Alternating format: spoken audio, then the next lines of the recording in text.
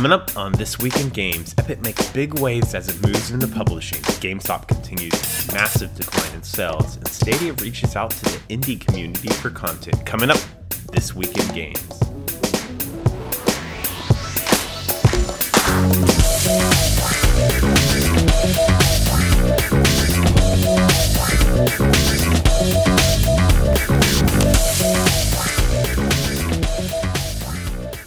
It's that time of the week for your video game industry news rundown. I'm your host, Eric McConnell, and I am entering my third week of shelter in place in San Francisco in my, I guess, increasingly boring tiny apartment. For me, it's actually going into my fourth week because I was sick the week before the official shelter in place, and 500 square feet can only be so interesting, but I'm here to bring you This Week in Games. However bored I may be, the game industry continues to be an industry to thrive in a time when residents all over the world are told to stay inside. So let's kick it off.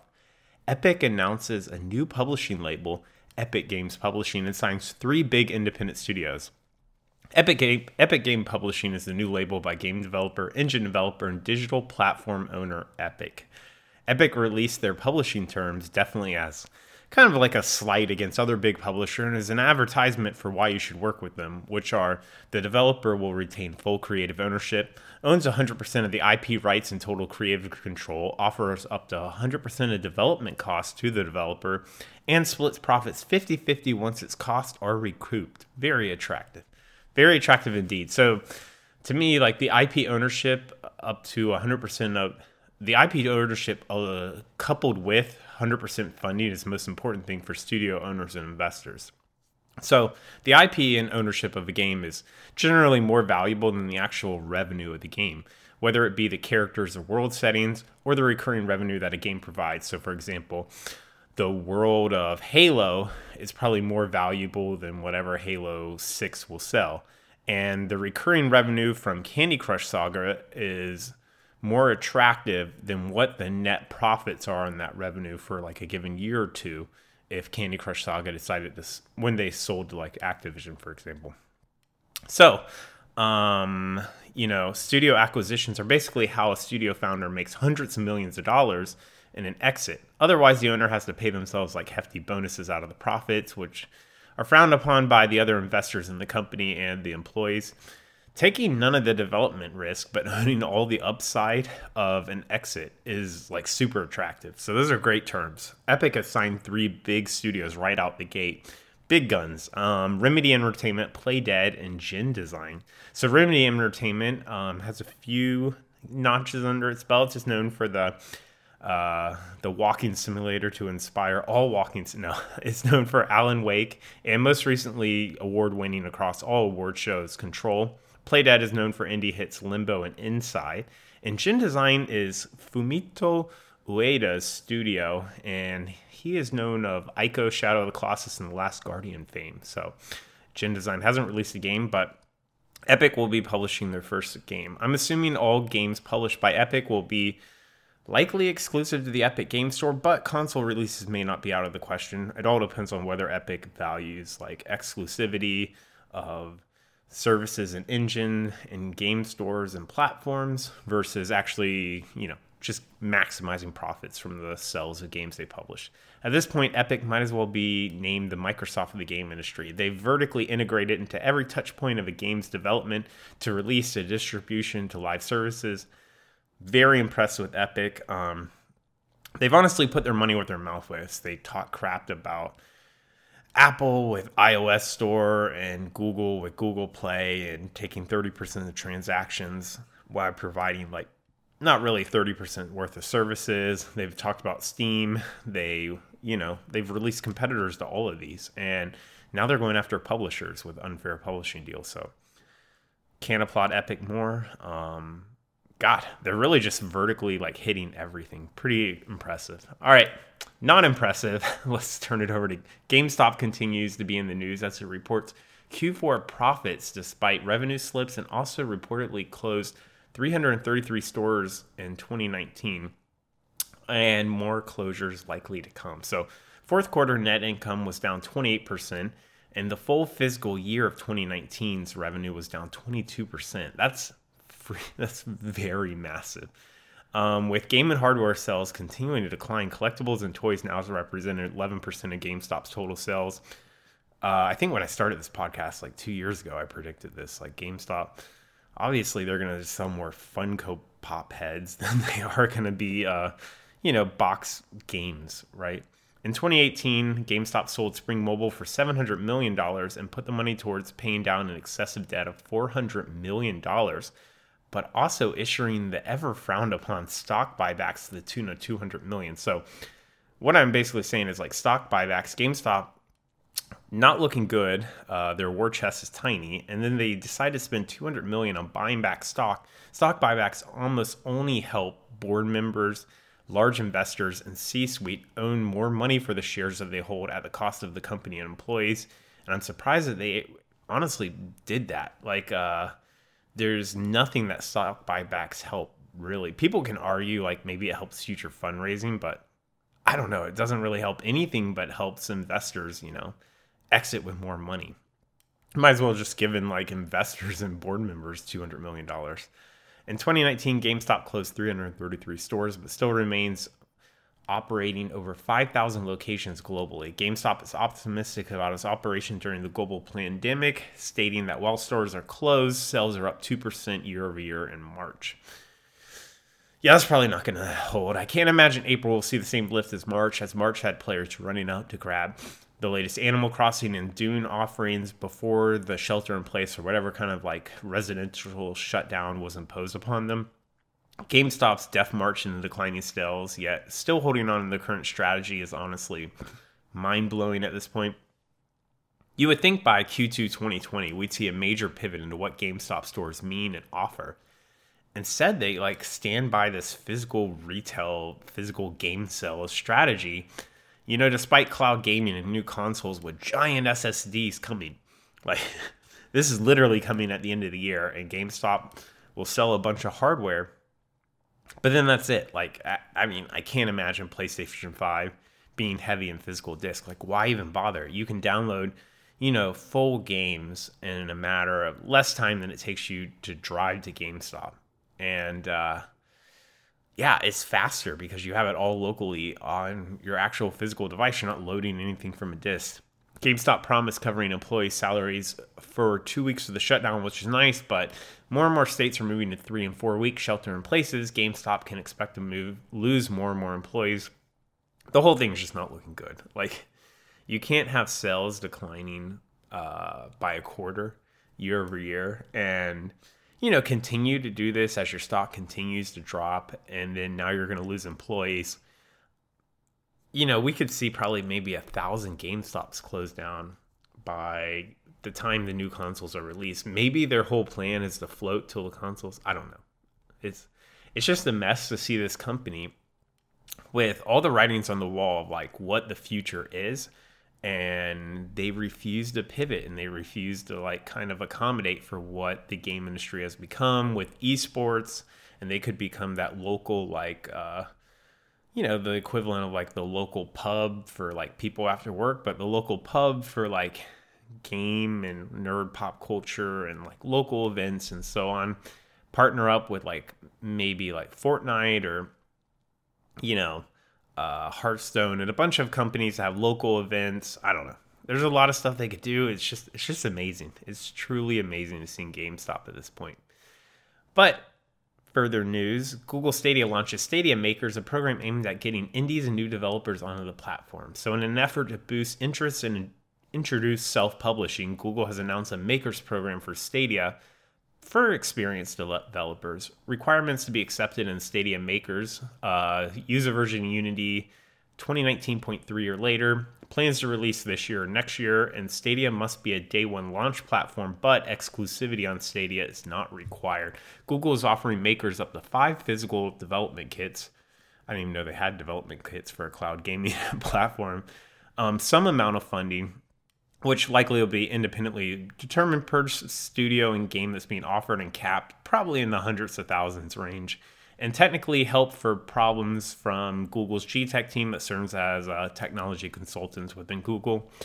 After the Makers program announced, Google stated that they have received far more developer applications than they anticipated and simply can't work with all the interested parties. now asking for developers that can specifically utilize Google Cloud's gaming services for their games. It's pretty interesting. I guess you got to give it to Google. They're finally starting to vertically integrate all their services across the hundreds of thousands of employees like a Microsoft would. Honestly, when you look at these things and you look at the interest, this is likely to draw interest from financially insecure developers, not developers that are particularly interested in Stadia or Google Cloud. I experienced this when I worked on the Google Assistant, where much of the interest for the developer platform is around securing funds from Google in exchange to being on the platform, not utilizing like unique platform technology or voice input and voice output. That being said, this is a step in the right direction from Google. They're likely to unable to secure major AAA publishers or studios or developers at this point, other than games that are already cross-platform, especially on PC, and be super easy to port to Stadia, so they might as well do it anyways. Now they have a chance at securing kind of like the next Minecraft in both Stadia and Google Cloud, and although it won't be exclusive to Stadia, Google can start infiltrating their services and building up a relationship with upcoming indies, and maybe even inject cash into the companies directly so they own a piece of it. Probably a good move for Google. Where else do you go with Stadia at this point? It's going to take you too long, and you're not the right company, mindset, or formation to crank out hit games that take unique advantage of your technology. You're also not going to pay out. It doesn't look like they're ever going to pay out of pocket for AAA exclusivity like you normally would if you were, you really wanted to make a traditional new game console. So this is it. Go grassroots, start funding, littering hundreds of thousands of dollars everywhere, and start funding people and try to Stadia will never be the moneymaker for a lot of these games, but try to be vertically integrated in their services, try to develop a relationship, try to maybe be a part of their next fundraising round, things like that. I could see Google, really carving out a place for Stadia like that, but it just sucks because the advertisement from the dream that they sold when they first announced from you watching YouTube, there's a 15-second video in front of whatever YouTube video you want to watch. You click it and immediately are playing a video game like Assassin's Creed right then and there on a new browser tab, no loading, no nothing. That was the dream, and that's really targeted towards a specific company and a specific audience, and that's not who you're going to pull in with this. So now they have to rewire the dream around grassroots and smaller games. So let's see what happens. All right, more news, more cloud gaming news. Tencent and Huawei are rumored to be creating a joint mobile cloud gaming platform. So the South China Morning Post reported that the software giant and hardware giant have created a joint R&D lab to explore cloud streaming, artificial intelligence, and VR/AR. Tencent further explained that the lab will focus on turning its current Game Matrix cloud gaming platform into an industry-leading low-cost solution while developing new chips specifically for serving the platform with Huawei. Tencent has their hands in, I guess, every gaming corner in the globe at this point, and Huawei is now the second largest mobile phone manufacturer in the world. Working together, honestly, I could foreseeably see them creating a low-cost, high-performing cloud gaming platform. However, I just don't see mobile as the spot for cloud gaming at this point. Maybe in the future, maybe in China things are different. The connection isn't consistent enough for cloud gaming.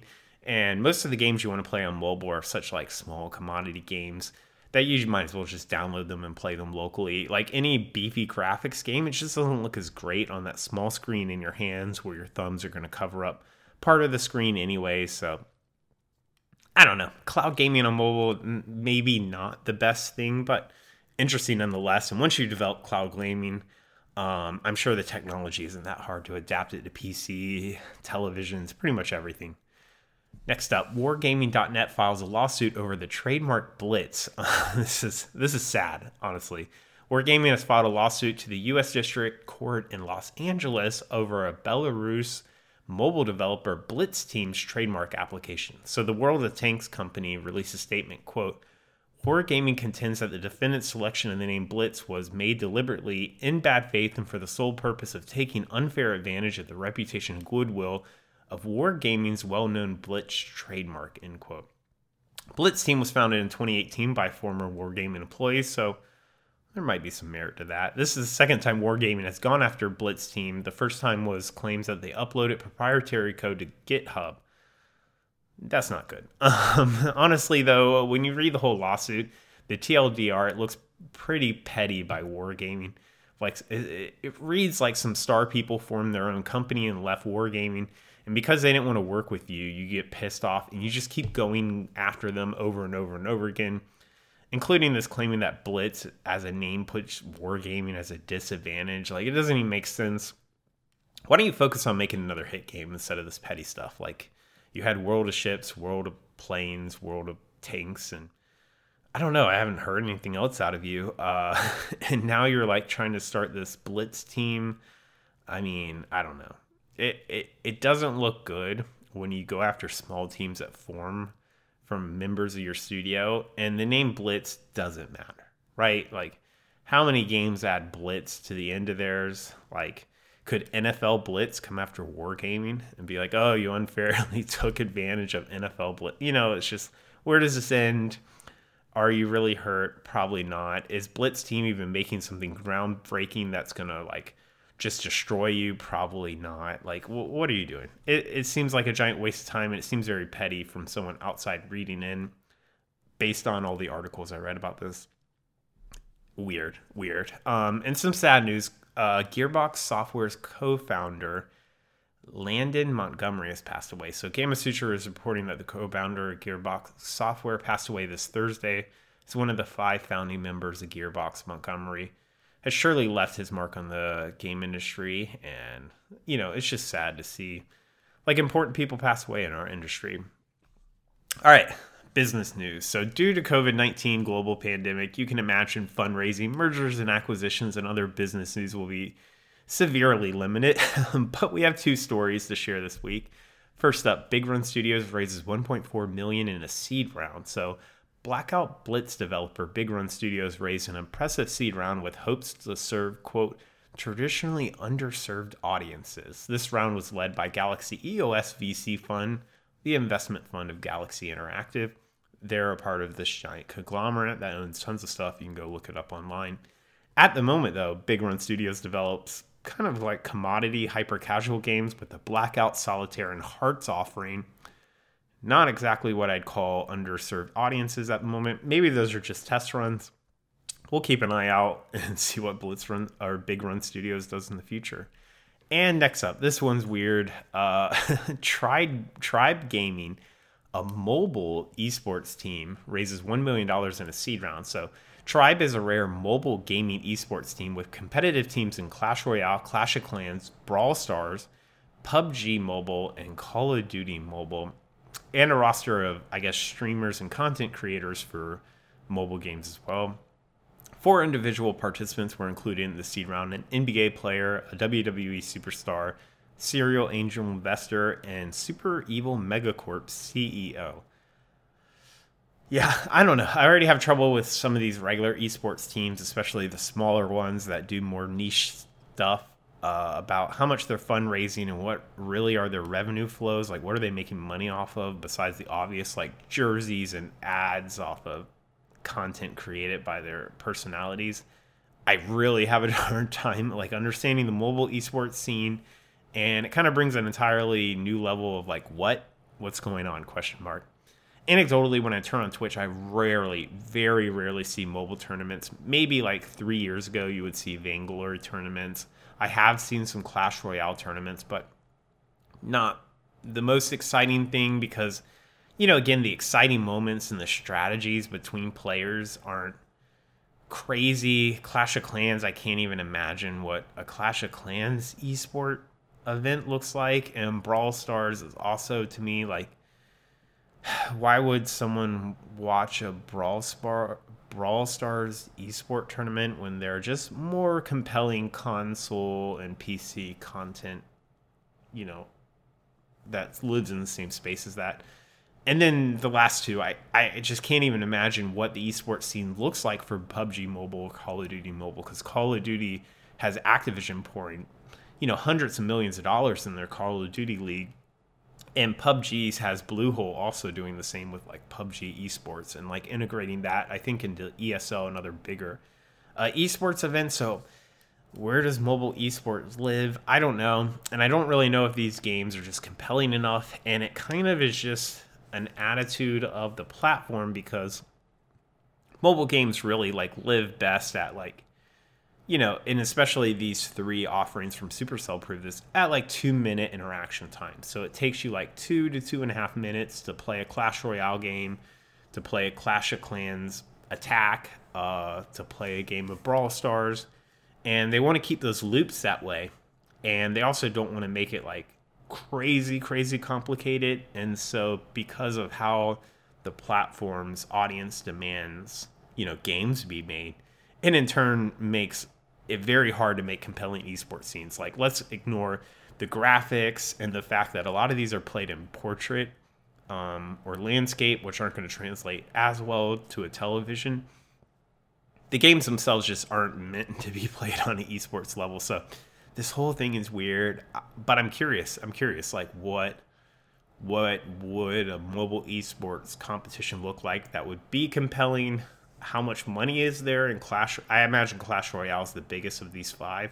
How much money is there in like Clash Royale tournaments? I'm pretty curious in all of this, but man, that's rough. $1 million. Let's see what happens. I could see the content creators, that's where the money is. You start up Brawl Stars, you play for like a few days, you go onto YouTube and you go in like, what's the best character in Brawl Stars? How do I do X, Y, and Z in here? And there's probably a lot of money in that. So we'll have to see how Tribe Gaming turns out. Maybe all my shit talking will get blown up in my face like it has before on this podcast, but let's check it out. All right, we made it through.